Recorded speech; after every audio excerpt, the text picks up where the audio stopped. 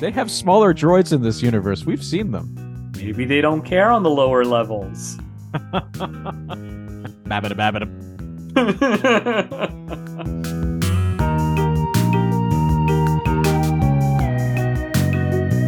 I'm Mark Farinas, professional illustrator and animator, and I'm a total jerk. And I'm Ryan Thomas Riddle, screenwriter and award-winning journalist, and I, too, am a jerk. And together we crew a ship full of jerks, a podcast about sci-fi and pop culture. Today, we're at the penultimate episode of Star Trek PICARD, as all good things must, well, you know. Then it's the retaking of Mandalore. Finally, we have a special guest joining Mark on what we're fanning over this week. Okay, humble brag time. I've been saying it for weeks now on the podcast and on Twitter, and I have been proven right. The Enterprise D is back, fully restored to her TNG glory. Okay, I guess that's not so much of a humble brag. And you have total room to brag, Ryan, because you were the first person that I know of to come up with this prediction, and everybody else has just been following suit without giving you much credit for it. It's fine. I don't need the credit. I know I was right. That is credit enough. And I was right about the Irumodic syndrome being a red herring, and that it had something to do with the Borg. But I have to admit when I'm wrong. I was wrong last week when I speculated that the changelings wanted it for a new Great Link. Oh well, win some, lose some. Kobayashi Maru and all that stuff. I'm not necessarily sure that you're wrong because we still don't know why the Borg and the Changelings are working together. There's no clear reason for this pairing at all. To destroy the Federation! I guess that's as good a reason as any. They're just a Legion of Doom. Well, the Borg Queen is bald. The Legion of Doom was led by Lex Luthor, who is bald. Yeah, the parallels match. It was great seeing Shelby again, but damn, she didn't last very long. Although I love that Riker and Picard called out the irony of her being a proponent of networking Starfleet ships. You'd think she'd be like Commander Adama. Oh, wait, there's another Galactica parallel. Only an old analog ship can defeat the enemy. Yeah, there's been a lot of Battlestar Galactica analogies going on in this one. Yes. The changelings have evolved. The Cylons have evolved. Networking of ships.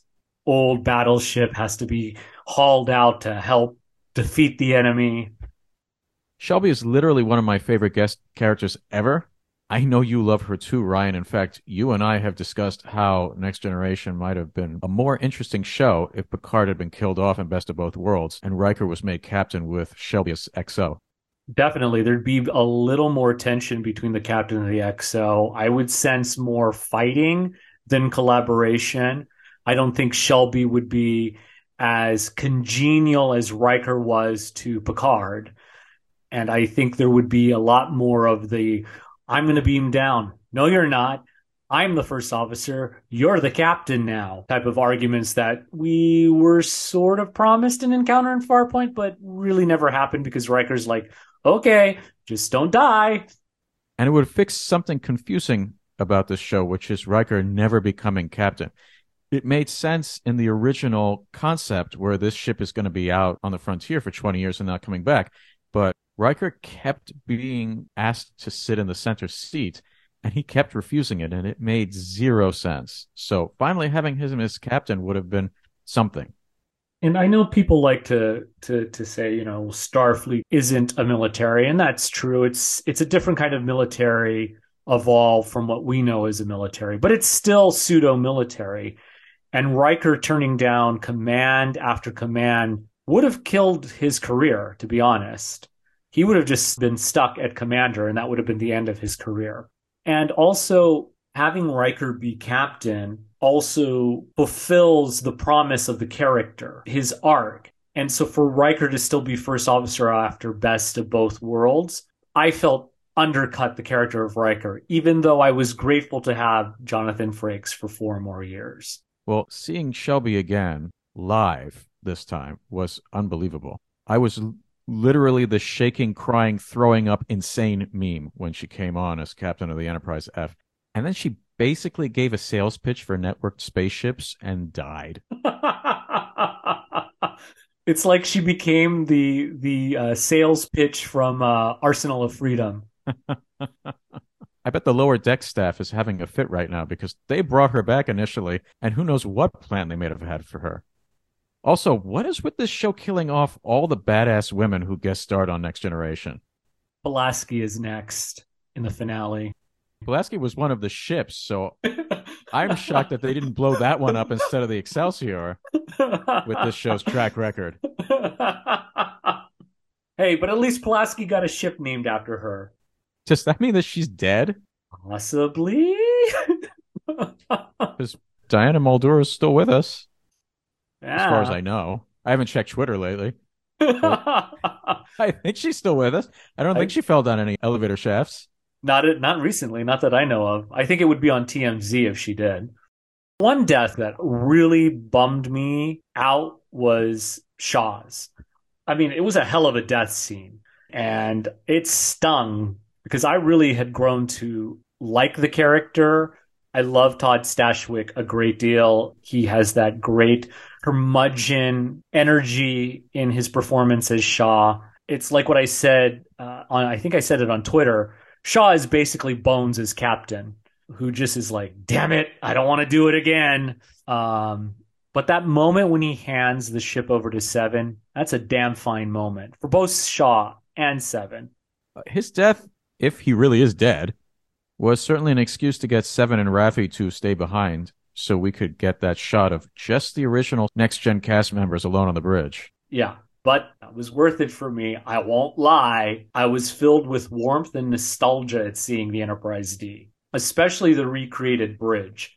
I look forward to the behind the scenes segment on how Dave Blass and his excellent team built it. While I'm at it, I want to give a shout out to the production design team. I've been loving all the 25th century sets and designs, but damn, was it good to see some mid 24th century design again. Carpets included. Oh, and the beige. I love the beige. I just wish that we'd gotten to this point sooner.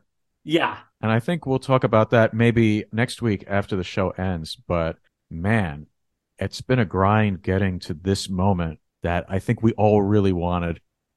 Well, I know for me in the finale, my only prediction is, well, it's not even a prediction, it's a wish that the Enterprise D better survive so we can see it again. Now, Ryan, I've actually known since episode 2 that the Borg were coming back. As many early viewers know, when Jack first sees the red door, the captions initially said the voice belonged to Borg Queen. I just didn't want to spoil it for you and everyone else who missed it. I'm not terribly excited about this turn of events. The Borg got a whole movie dedicated to them, and the first 2 seasons of Picard centered on them in one way or another. It's kind of like Daleks and Doctor Who. It's just not a surprise when they show up in the finale anymore. Oh, those darn Daleks again. I also haven't been big on Borg stories since their concept was radically changed in First Contact. The Borg didn't assimilate people until that film. I know a lot of nerds' heads are exploding right now, but the Borg originally just cared about technology, not people. That's why you could go on a Borg ship and never be noticed. And in that episode that they're introduced, Q Who, it is very clear that the Borg's only agenda is to consume as much technology as it can. And they don't take people. That was the big surprise when they took Picard. They made their own babies. We saw the nursery. They were Borgifying babies at birth. So when they took Picard, that was like a big, like, whoa, this is a little different. Why are they doing this? Yeah, and Picard's assimilation was a difficult multi-step process, not a regular occurrence. If you think about it, actually, Iborg makes no sense at all if Hugh is an assimilated individual. His sense of self would have just been a return to normalcy, like Picard's was. I really think a hierarchy-free commune of consistently improving and evolving cyborgs was a much more original and alien concept than a zombie beehive. And speaking of Doctor Who, that's exactly what the Cybermen are. Yeah, when they were introduced, it was acknowledged that the population on Mondus had started using cybernetics to replace limbs and organs, and that gave rise to the birth of the Cybermen. It was only in later ones that they started taking whole bodies, much like the Borg. We've been talking a lot about how Picard doesn't seem like the Picard we know from TNG. And yes, the passage of time changes us all. I won't deny that. But the moment Picard steps foot on the Enterprise D bridge, sits in his chair and says, engage, we know he's back.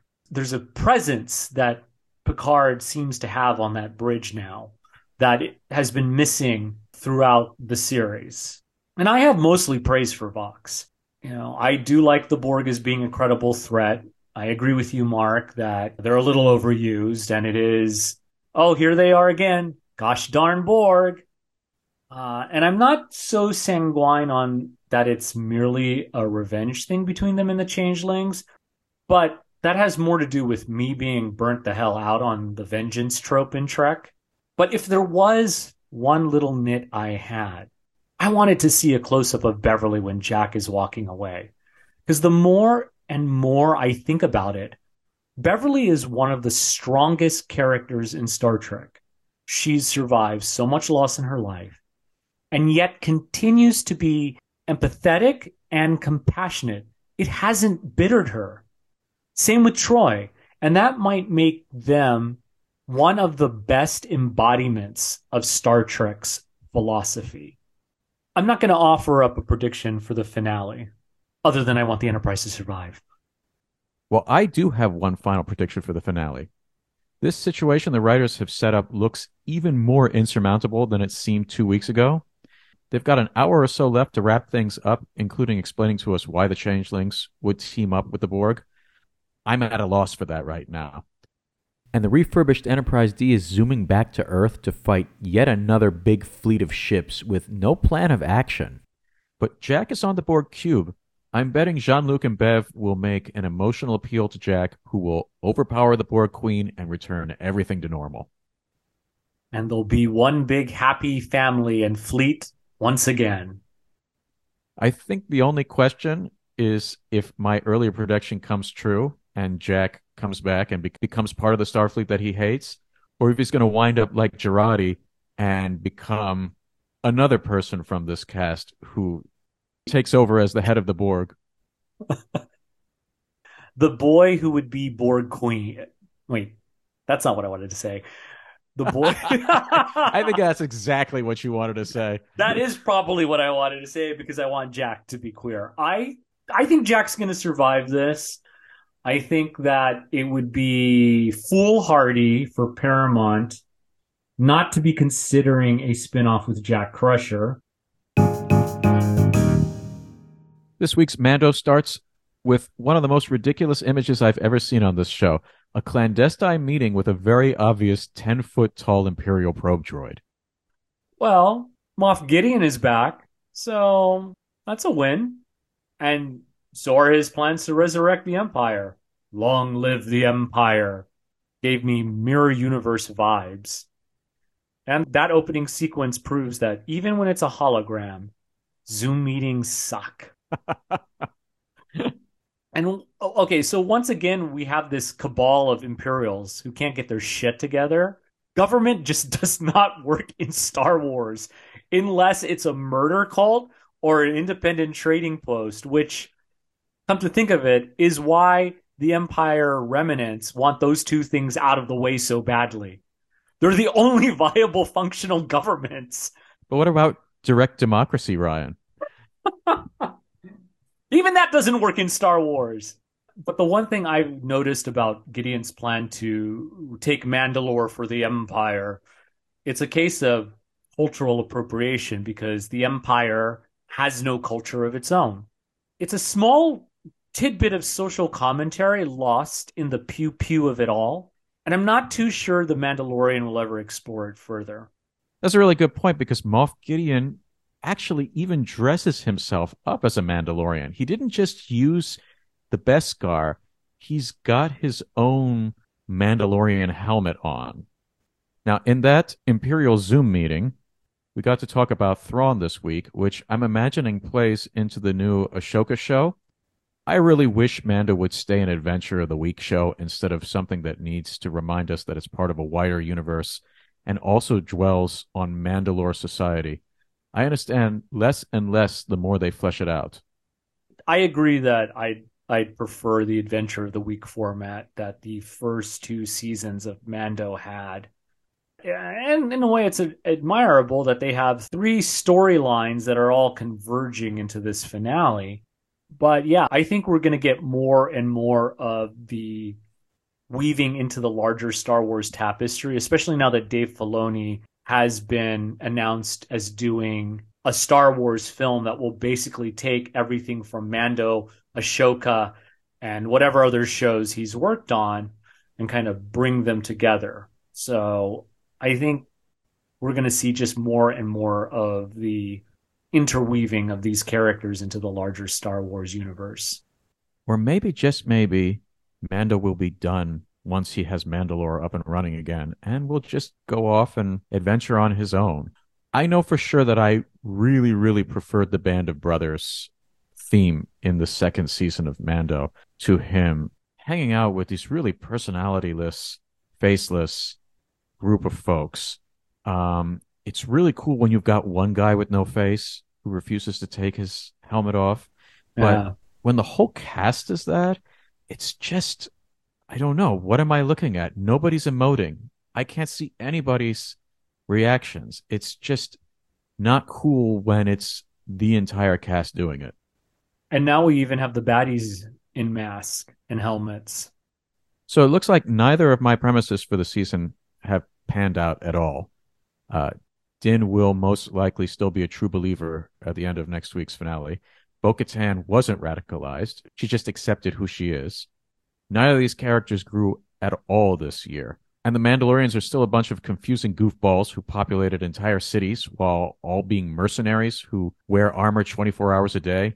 The Mandalorian would have been so much more interesting if they had been an elite order like the Jedi instead of a species with their own planet where only they lived.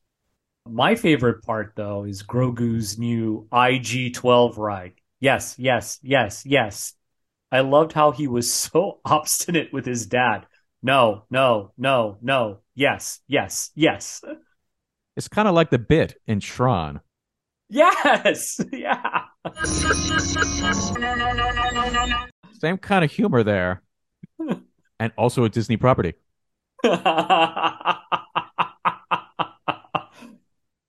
The mouse owns everything.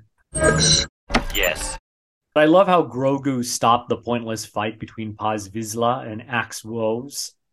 Although I've been saying it all through this episode, I still get silly "We are Klingons" from that entire sequence again. It just reminded me of those episodes of TNG where they would go into the Klingon homeworld and Worf would see other Klingons and they're just acting a fool for no good reason other than my honor has been dishonored.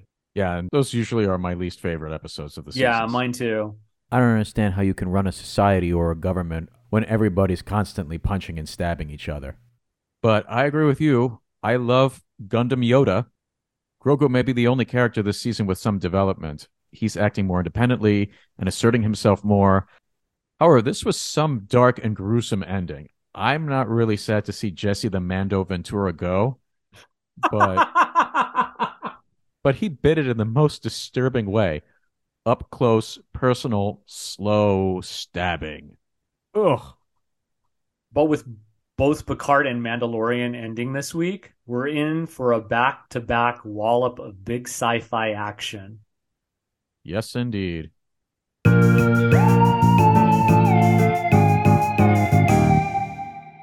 This week, I'm fanning over my new USS Titan Navy-inspired bulk cap.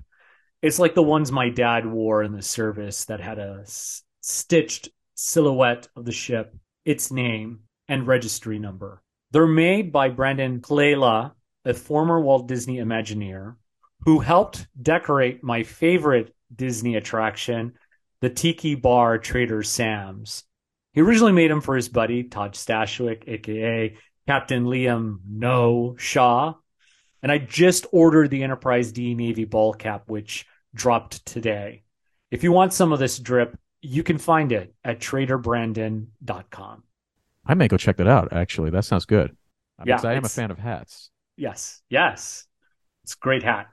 Now, on my end, I have a special treat. My daughter, Audrey, and I will be fanning out together over Shadow and Bone, a show whose second season just landed on Netflix. Hey, Audrey, it's good to see you. Hey, Ryan.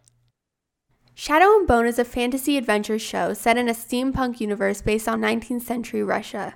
The plot involves a young heroine who finds she has the power to bring down the fold, a mysterious wall of darkness that separates one part of the globe from another. So, kiddo, we watched the first season together when it came out 2 years ago and have been anxiously awaiting this follow-up. What did you think of it now that we've finished binging it? I really like that every character has time in the spotlight. Even the background characters get to shine at one point and they have their own storylines. I really like the Crow storylines because they have the best compatibility with one another, and I think they always get up to the best adventures, and I always enjoy watching them. I like the romance. I think sometimes it can feel a bit forced, but I do enjoy that it gives us a break from all the action. Yeah, I like the romance too. The show is very steamy, but in a PG-13 kind of way, which is my favorite kind of steaminess. And it's also very gay. The most prominent and affectionate coupling is two guys.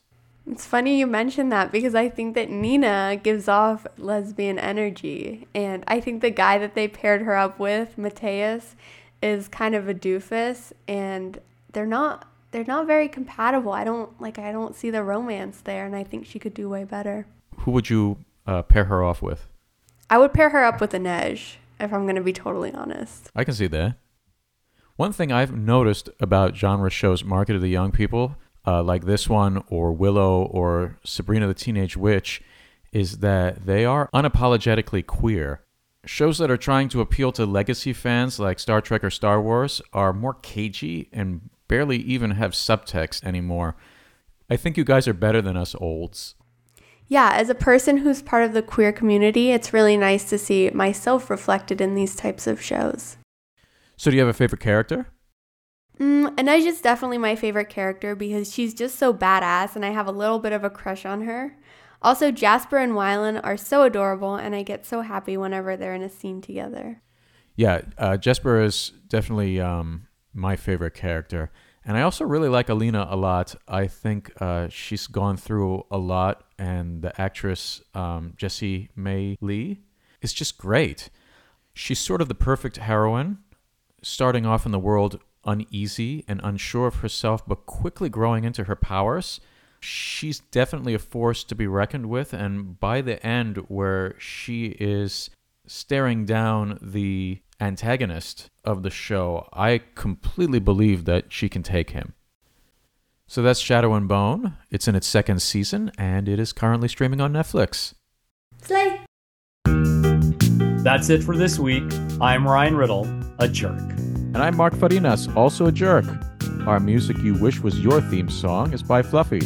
You can find all her work at sockpuppet.us. And you can find me at Trek Comic on Twitter. And I'm Ryan T. Riddle on Twitter.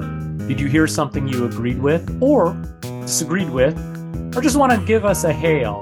You can find the podcast on Twitter too, at ShipFullOfJerks.